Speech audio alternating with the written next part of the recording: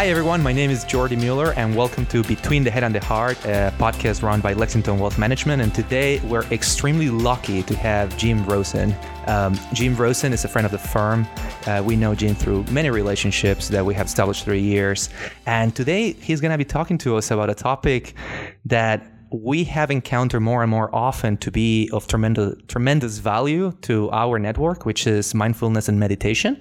And he's coming from a point or a perspective that's a little different, which is the intersection of entrepreneurship and meditation. So welcome, Jim. Thank you. It's great to be here. And I actually wanted to start with a basic question, which is, when did you start meditating and considering mindfulness as part of your daily life? Well, those are not exactly the same time. True. Let's separate those. I started meditating. First of all, I grew up in the 70s and I was interested. There was a lot of interest in this stuff. And I had the good fortune when I was in college to meet two really distinguished meditation teachers. One a Zen teacher and the other a Tibetan Buddhist teacher. And I just fell in love with the whole thing. And at the time, and I started, it took me a longer time to really make it part of my life. I think like most people, people come to this, they're interested, but they also are, busy and distracted and, confused about the priorities in their life. And I wasn't no exception to that. But I did, I think kind of more fully entered it when I was a undergraduate at MIT. I was literally walking down the street in Cambridge, and I'd been interested in meditation, and I saw a flyer for a meditation class, and I went on over, and I was just, like I say, I was hooked on the whole thing. And just for the people listening, a little bit of context, Jim helps coach startup CEOs, startup leadership teams. So he sees a lot of stress, a lot of people in need of taking a moment and taking a headspace, as is commonly referred. And so you have seen the whole spectrum of people needing this in their life. And I'm assuming back in the day when you were at MIT, you might have been one of those. I think people come to meditation because, and I've taught a lot of new people. I've been teaching now for decades, and so I've seen a lot of people come in, and I think underlying it is always something feels off, and it could be stress, and I think, but I view that as kind of intelligent, because usually we have this kind of enforced public persona, like everything's great, I'm killing it, and particularly in the tech, everything's good and it's going well, and that's sure, lots goes well, but usually there's a few things that aren't as well. I do think it's gotten, I think on one hand, the reasons people come into meditation are not new. I mean, this tradition goes back literally thousands of years, including people lived in very rural places, which, you could say, well, how could they feel the need to meditate? But I think the culture today is actually pretty extreme, Why is that? Why is that comment that you said, like people in rural places? Let me go back to the point. Why is that you said that people in rural places might not have the need? Is it kind of correlating? No, I think they do. I'm saying quite the contrary. People started to meditate. The traditions actually go back to almost all the wisdom and religious traditions. There was some form of this, but if you go back to the early Buddhist and Hindu and yogic roots, people lived in cultures, that were quiet by our standards, and they found meaning and need to do this. So I don't think it's new, but I think if you look at the current cult, it's like the context is always evolving over history, and so maybe the roots of why people come to it are the same, but the culture today, I think the rate of change in the amount of information people coming to people's way is, I think it's certainly approaching the human capacity to keep up. And on some level, we're creatures of homeostasis, and we find that hard. Yeah. And so I think people are struggling. I think I do a lot of executive coaching, and one of the privileges and honors of being coach is people tell you what's really on their mind. And it's very trust-based, kind of open set of conversations. And I think people very broadly are struggling with how do they kind of navigate their lives, and there's just, it sounds kind of cliche, but, it's like a little bit like there's got to be something more that you got to make meaning in their lives. And at the same time, like you say, there's tons of pressure, tons of anxiety. And as hard as it's believed, there's probably more than people's fair share of it in the sort of tech startup community, which I'm very part of. So, I would say more than a couple now, maybe like 6 months ago, we had an Empower Women series host, and Danielle Gottesman, and during her session, she referred to the episode that Dan Harris had on national TV and how meditation actually changed his life right after. Yep. Dan Harris has been the author of the 10% Happier book. Yep. Which I totally recommend for people that are not necessarily willing to read a Buddhist book or something a little more in depth. I recommend it to friends and clients all the time. Actually, I like their their iPhone and Android apps, I think, are among the best that are out there. And I guess what I was trying to say is like a lot of people face this wall at some point where it's when they kind of like realize, whoa, I need to take a break, or I need to start rebalancing my energy somehow. For sure. And hopefully what you are doing and your coaching is way before that happens, right? Yeah. So this is something that's going to sound a little weird for people listening here, but a few months ago, some of the Lexington staff here, we actually went to spend a day with a Buddhist monk. And why was that? That a lot of people are like, what in the world were you guys doing there?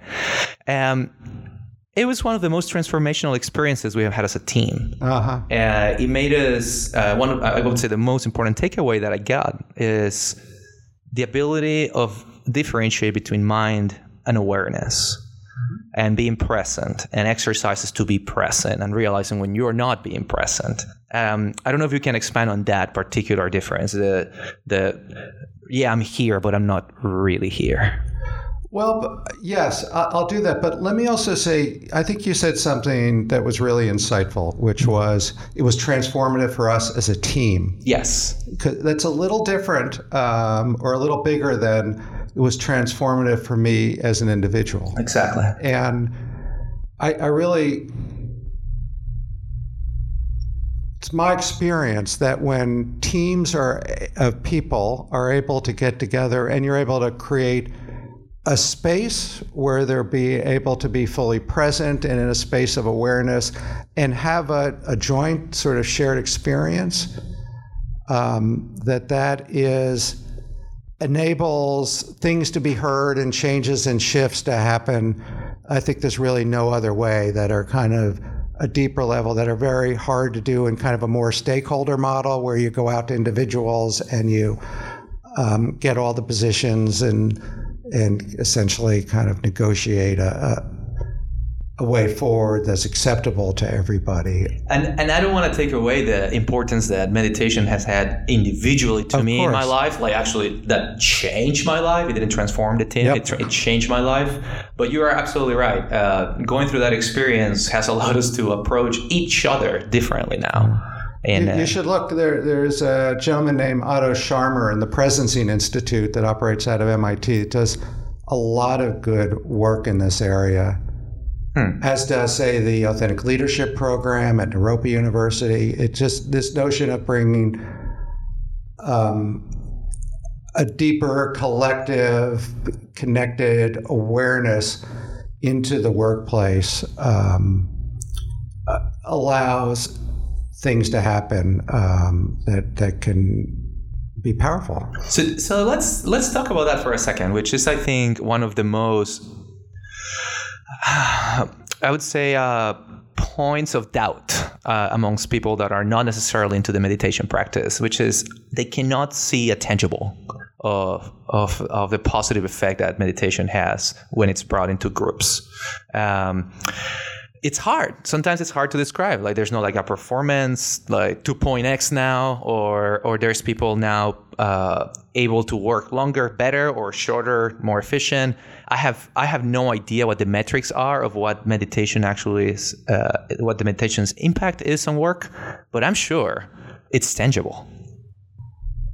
Yeah, I mean, my own experience as someone having done that through their career. And initially, I should say very privately, because now it's pretty hip and we're doing a podcast about it, and Dan Harris is making a career out of this and doing good work. I don't mean to be cynical about it, but back in the day, it was considered very distinctly weird. I have no doubt in terms of my own experience, and there's lots of research to support this, that you could say that in terms of, at least the domains I work on these days are really around leadership development, that meditation is kind of a superpower. And I wouldn't just say, I use meditation pretty broadly for kind of more reflective, awareness-based practices. So it could include journaling and group exercises and individual. So it's not necessarily 100% sit quietly alone. And I think it helps bring, and I think I'll just speak from my own experience. I think from my own career, which it really, I think it kind of cultivated in part some fearlessness, if that doesn't sound like too crazy a word, that part of the underlying view of meditation is that you're willing to be present, and that all of your experience, good, bad, happy, and sad, are actually fundamentally intrinsically workable, and that you're able to be present with them. You don't need to flee them. You don't need to gin them up, and bringing that attitude into the workplace, it brings a certain freedom, actually. So there's that. It's also really helpful. I think I said a few minutes ago, I know the podcast is around entrepreneurs. My own kind of lens through that is largely through the world of tech startups, because that's where I come from, and that's where most of the people I work with are. And they're real emotional roller coasters. They're hard. There's a lot of ups and downs, and we're kind of easily triggered, and entrepreneurial situations are full of kind of triggers to our identity and our self-worth and all that. And meditation gives you a little, helps me, you could say, build the capacity to remain grounded and centered. It's not that the feelings and triggers and reactions go away. I'm not sure they ever go away, and you could argue about that, but practically speaking, I think they don't. And but how we navigate them, we can develop some skill. And so it's helpful for that. I also think, one of the main outcomes of meditation is that you develop kind of a more open heart and more vulnerability, and you're willing to be more open to your own internal experience, but also you become more aware of what's going on with other people and the situation, the dynamics around you. And that inner and outer awareness, I think, is kind of the secret sauce for creativity and innovation and all that. And you really want people in your company who are able to do that. Now, obviously, there's also a time to put on the blinders and push boulders uphill. I mean, that's that. And you just touched on the point that I think it's the one that has made the most difference amongst us internally here, which is once you start meditating, you create this awareness of who you are and who is around you. And then, like you said, there's no walls. At least you're aware of the walls when they're there. And that creates the ability for the other people around us to just feel more comfortable taking their walls down because you don't have yours. Absolutely. And then that communication is kind of like streamlined. It's a little more direct. Yep. Very well put. what we have found a lot with clients actually is when we're trying to go there, it's harder, right? Because clients don't tend to sometimes be willing to be vulnerable right at the beginning. And we are trying to include those thought processes in our staff because the more vulnerable both sides are, the more direct communication, the more you learn from each other, the more connected you feel. So is there anything you can tell us of how to start introducing in a soft way to just somebody that is not meditating, is not very self-aware, about how to slowly making them connect more? Well, it's a tough question. I'm going to say something that might surprise you. You can. First of all, there are ways to do that, and in your own presence is contagious, and I'll talk. And there are even tips and techniques. Yeah. However, I think the kind of starting point is you have to meet people where they are, and you really can't make them be more mindful or be like it's. And I know you, Jordy, and I know you're distinctly kind, supportive person, and I know you to meet it, but a lot of times it's a point of frustration for new meditation practitioners because there's this feeling like, oh my gosh, if only other people kind of understood this experience, everything would be different. And I got to show it to them. And it's kind of a form of aggression, actually. It is. And people sense that, actually. You're trying to kind of get in my head and make me do something I don't really feel comfortable doing. So I think one of the most powerful things you can do is accept people truly for where they are and how they are. And that act in itself, the truth of the matter is, the act of meeting people on their own terms helps them open.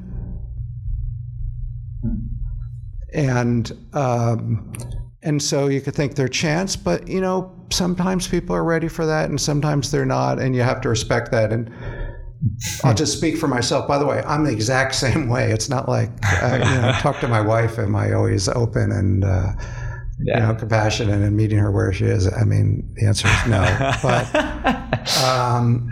yeah, so somebody actually put it to me the same, it's in basically different words. It's like when you're trying to get or to help somebody get out of a hole, you don't reach down to pull them out. You kind of like you got to jump in the hole with them and get to where they are. That's one way to talk about it. Yeah, interesting. It's like you need to, and people, when the other beautiful thing is when people feel they're met on their own terms,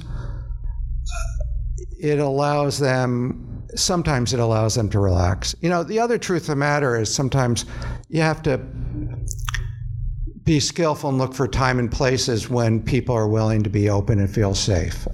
You can't will that. And, so your awareness and you become more conscious and people have their openings and times they are. And if they give, permission, kind of implicitly, you can ask for permission, of course, but you can also, sometimes you can just sense that people are willing to have another kind of conversation.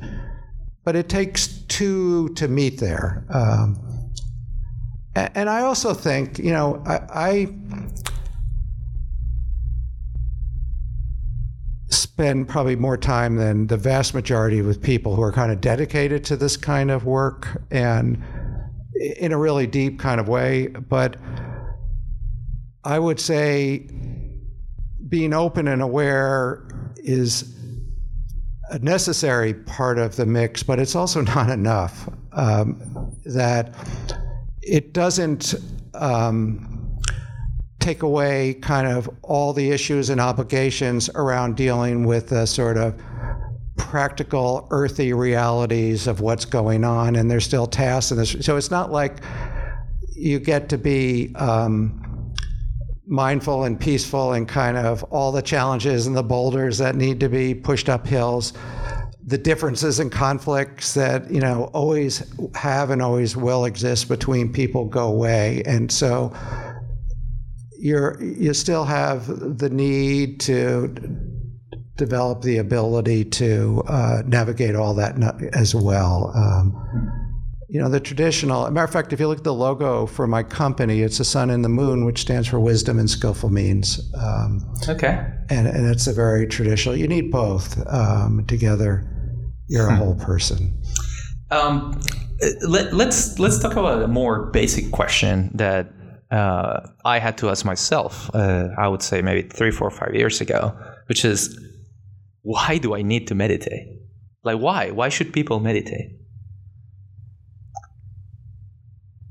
That's a good question. I can give you what I answered to myself at the time. And it was, and I think you have mentioned this. It was a way of just giving myself permission to explore this. I needed to answer that question. It's like, hey, I'm supposed to be in control of my time, and I'm good at time management, and I know exactly what I'm doing this for. But for some reason, I don't feel present, and I don't feel in control. My answer was, is this something that can give me back a little bit of control of my time, where I'm putting my energy in, what I'm not doing correctly, and most importantly, how I'm treating people. Yeah. And it did. It changed my perspective within a week. It changed my perspective on like, how do I approach a meeting? How do I approach a situation? How do I approach a new person? So I just never left it. But you did something really wise that you just spoke to when you thought about meditation. You said let's see if I get your words right. You said, I gave myself permission to explore this. I did. And, that is exactly the right way to come to it. I think when a lot of people say, I can't meditate, I'm just way too type A, or my mind's too wild, and you don't know what it's like for me. And I think people have a couple misconceptions about meditation that make it harder to approach it.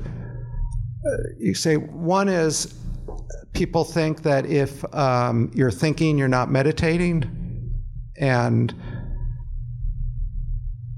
that's never been the view of meditation. I don't know where it comes from. I think I know where it comes from. I think people long to stop thinking because it's like the voice in their head is.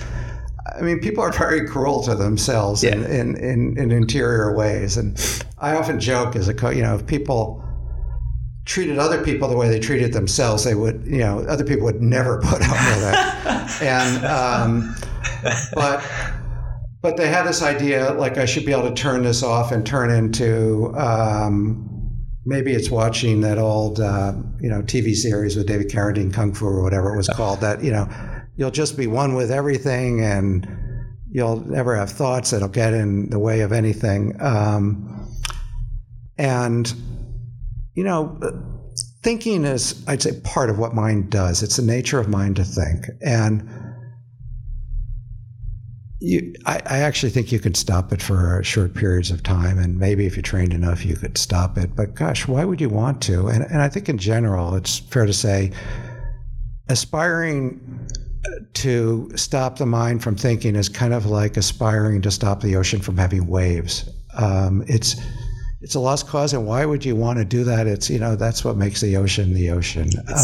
It's what's meant to do. Yeah, that's what it's meant to do. And the irony of it is the act of trying to stop it only makes it worse. It's like, remember that old movie Gremlins? Oh, yeah. Yeah, they always say, like, don't water them or whatever it was, don't, because they multiply. And when the nature of thoughts is when you try to suppress them, they just multiply and expand. Yeah. So, one of the things you learn in meditation is just the act of letting them be, allows a little more space and quiet and in your mind. And I think so that, letting go of I need to stop thinking and set that expectation is helpful. I think there's a lot of misconceptions, but the other big one I think may be relevant to your question is that people approach meditation as some big self-improvement project. And I don't know about you, but I don't know anybody who needs another project in their life. I mean, I'm sick of them. I'm trying to... It's like step 1, step 2, step 3, complete timeline. It's like, oh my gosh. And I was thinking about this for another conversation I was having with someone, and I was thinking, well, what about my elderly mother? Maybe she needs another project. And no. This is not a project. No.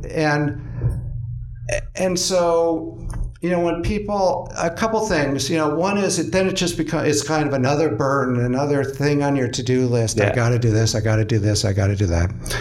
The other thing about it is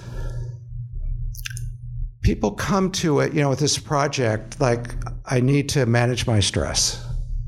I just listened to this podcast. If I'm a little more open and aware, I'll be a much better entrepreneur, and I'll be able to manage my time better, and I'll get more done because I won't be so distracted and multitasking and all of that. Or I have high blood pressure, and meditation is really good for that. But the irony of things is, if you let go of that, part of the root of kind of the stress and difficulty people face is that it's kind of all in the me game.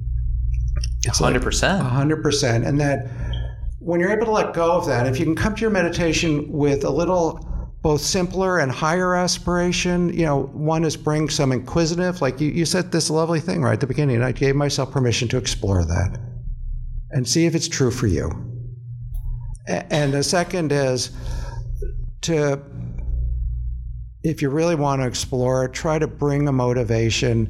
May this be kind of a benefit to myself and other people, and may this enrich my life, and cultivate that side of it. And when you find, I'm a relatively regular and disciplined meditator, which most people struggle a lot with, keeping up a regular practice. And I think the reason, some people say, like, how do you do this, is I really enjoy my practice. I feel like it brings benefit to me. So, and I'm a very disciplined person. I think and like lots of people, you can make yourself do anything for a while, and if you're super disciplined, for a long time. But sooner or later, if it's not bringing actual benefit to you, and you feel like you're going to drop it, it's only intelligent. Like, why would you, And you should, if it's not bringing any value. So, to keep an open mind, like you said, and approach it with some inquisitiveness. Now I think there's also a pressure that comes with being labeled of like, you are a person that meditates. Kind of like when it happened, I'll bring it personal again. I tried to become vegan for a few months, and I realized that just the concept of becoming vegan was a whole pressure, right? People around you, oh, what are you eating? Like, it was like answering questions literally every meal, even to myself, because like, oh yeah, why am I eating this? But or why I'm not eating this. And then I realized you don't have to kind of like label it like that. My entire perception became about plant-based diet instead of vegan. And once again, I was able to once in a while be off that, which is fine in my head. I was happy with that. The same happened with meditation. It became something that I didn't do every day at some point. I did it way enough to change my act, or to change the way I act, the way I present myself, the way I was comfortable in a room, the way I thought about the day, the way I thought about my relationships. But I didn't do it like 3 times a day. It was just incorporated in my lifestyle, just like good for you. The veganism was. And I think that's where people say, oh, you should do it when you wake up from bed, do it before. But like, no, it's whatever works for you. Here.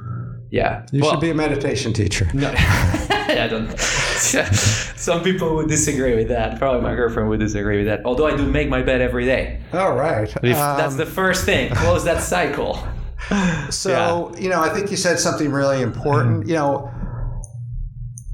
When you're able, one of the problems with setting really big goals and making everything goal-oriented, not to say, look, there's a time and a place for goals, but if you relate to the goals always like I'm trying to get somewhere else, it's very stressful and it takes you out of the present.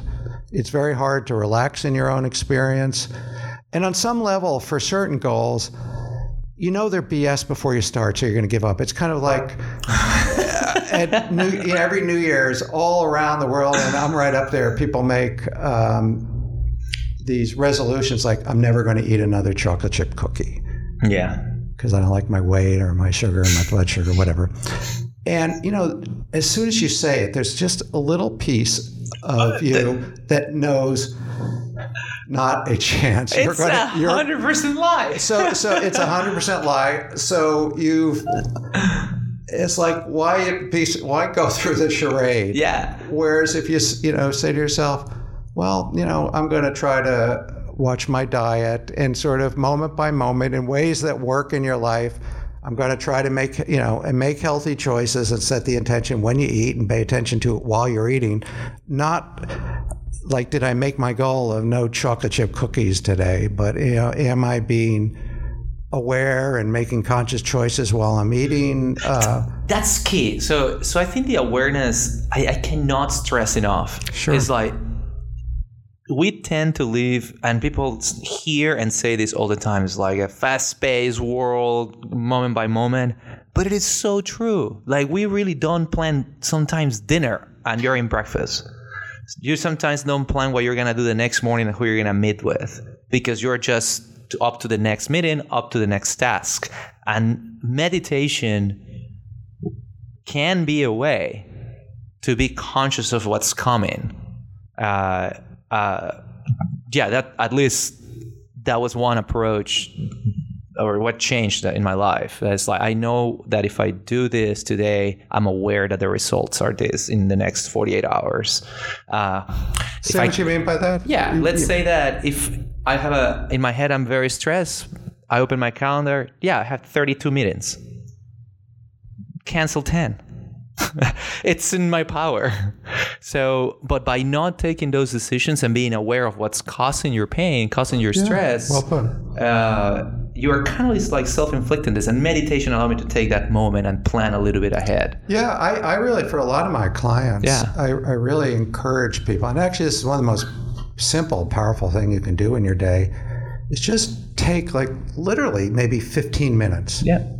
To do what I call a daily self-reflection. Look back on your day and say, in a holistic way. Sometimes, I refer to the I, the we, and the it, an idea I didn't invent, but looking at it in an integral, holistic, ourselves as whole people. Am I doing the things that I need to sort of be able to manage my own energy and needs? The we, how am I interacting with people, and am I adding things into the relationships I have at home and at work, and and the tasks? Well, I've got my podcast with Jordy tomorrow, and I want to collect my thoughts for that. And then look back, what worked and what didn't. Look forward, say to the next day, and take some time. And it just helps you orient yourself and point yourself and you learn something in the process. And then maybe once a week, take a longer period to look back over the week and look forward. And it doesn't take much time, but it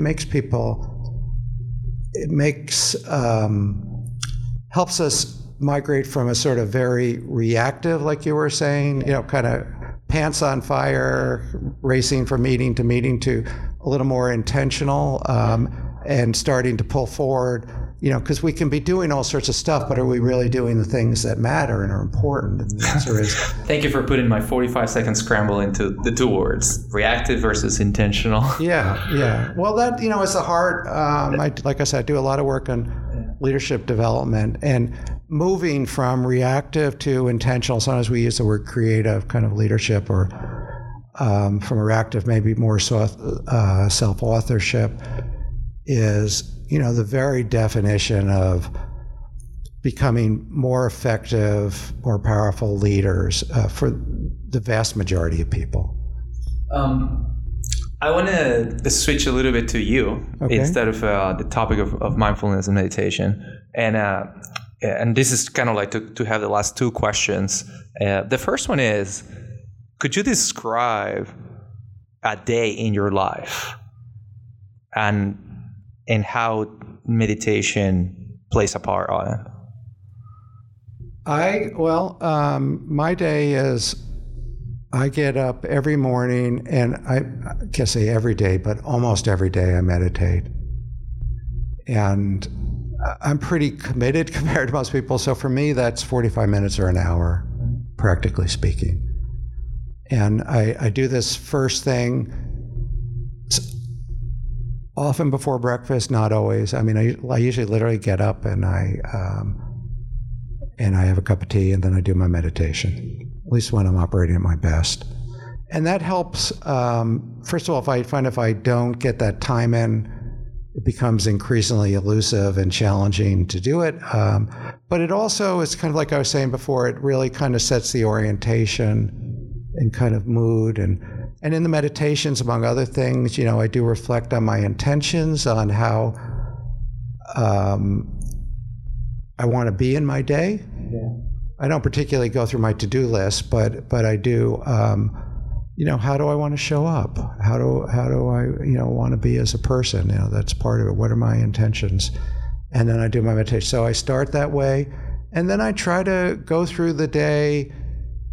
Very important to me, at least this point in my practice, is try to bring it, you could say, the mind of meditation into my daily activities.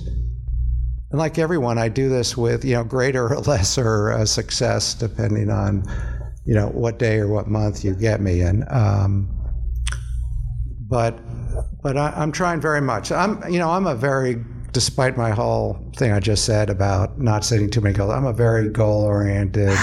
I think most entrepreneurs, people are. I have a real intention to try to approach my work just for what it is and let it go.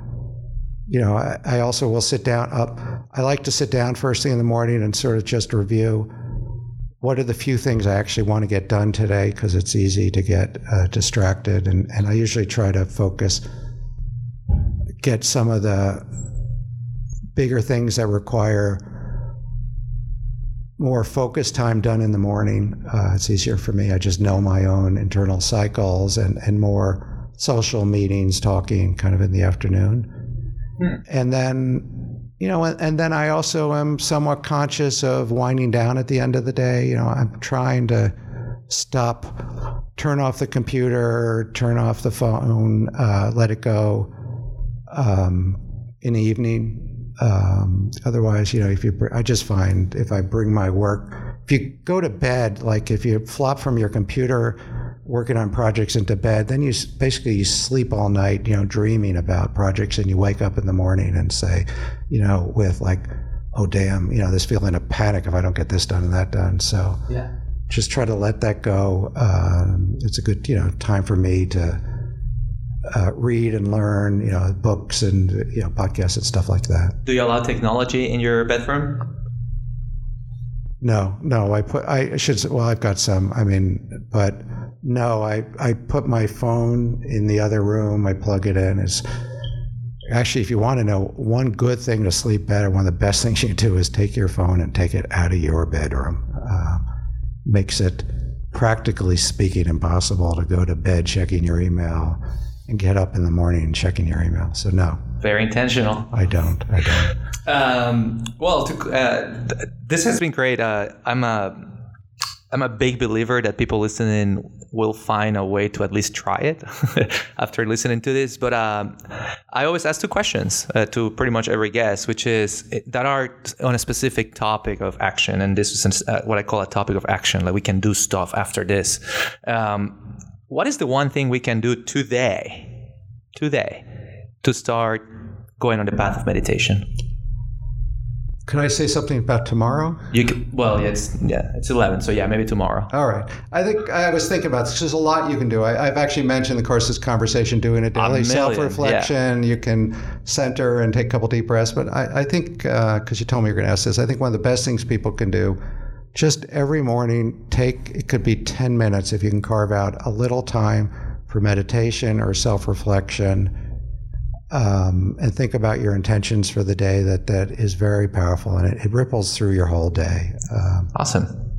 Yeah, schedule it, guys. Put it in your calendar. It actually helps. And I realize, if you've got infants in the house, it's probably not possible. And then you need to find something that, then find another, can you find another time when the kid's napping or whatever? Awesome. And the last question to close is any books you recommend for people to read? And I know on your website you have The Relaxed Mind, which you can obviously refer to that one if you would like. But the book I give to people is this book, The Relaxed Mind. It's by a teacher of mine, Keeling Rinpoche. And he's developed 7 meditations. They come out of this long wisdom tradition, but they're very practical, they're very simple, and they're kind of tailor-made for busy Westerners. And I think you also, even no matter what practice you do, if you're interested in meditation,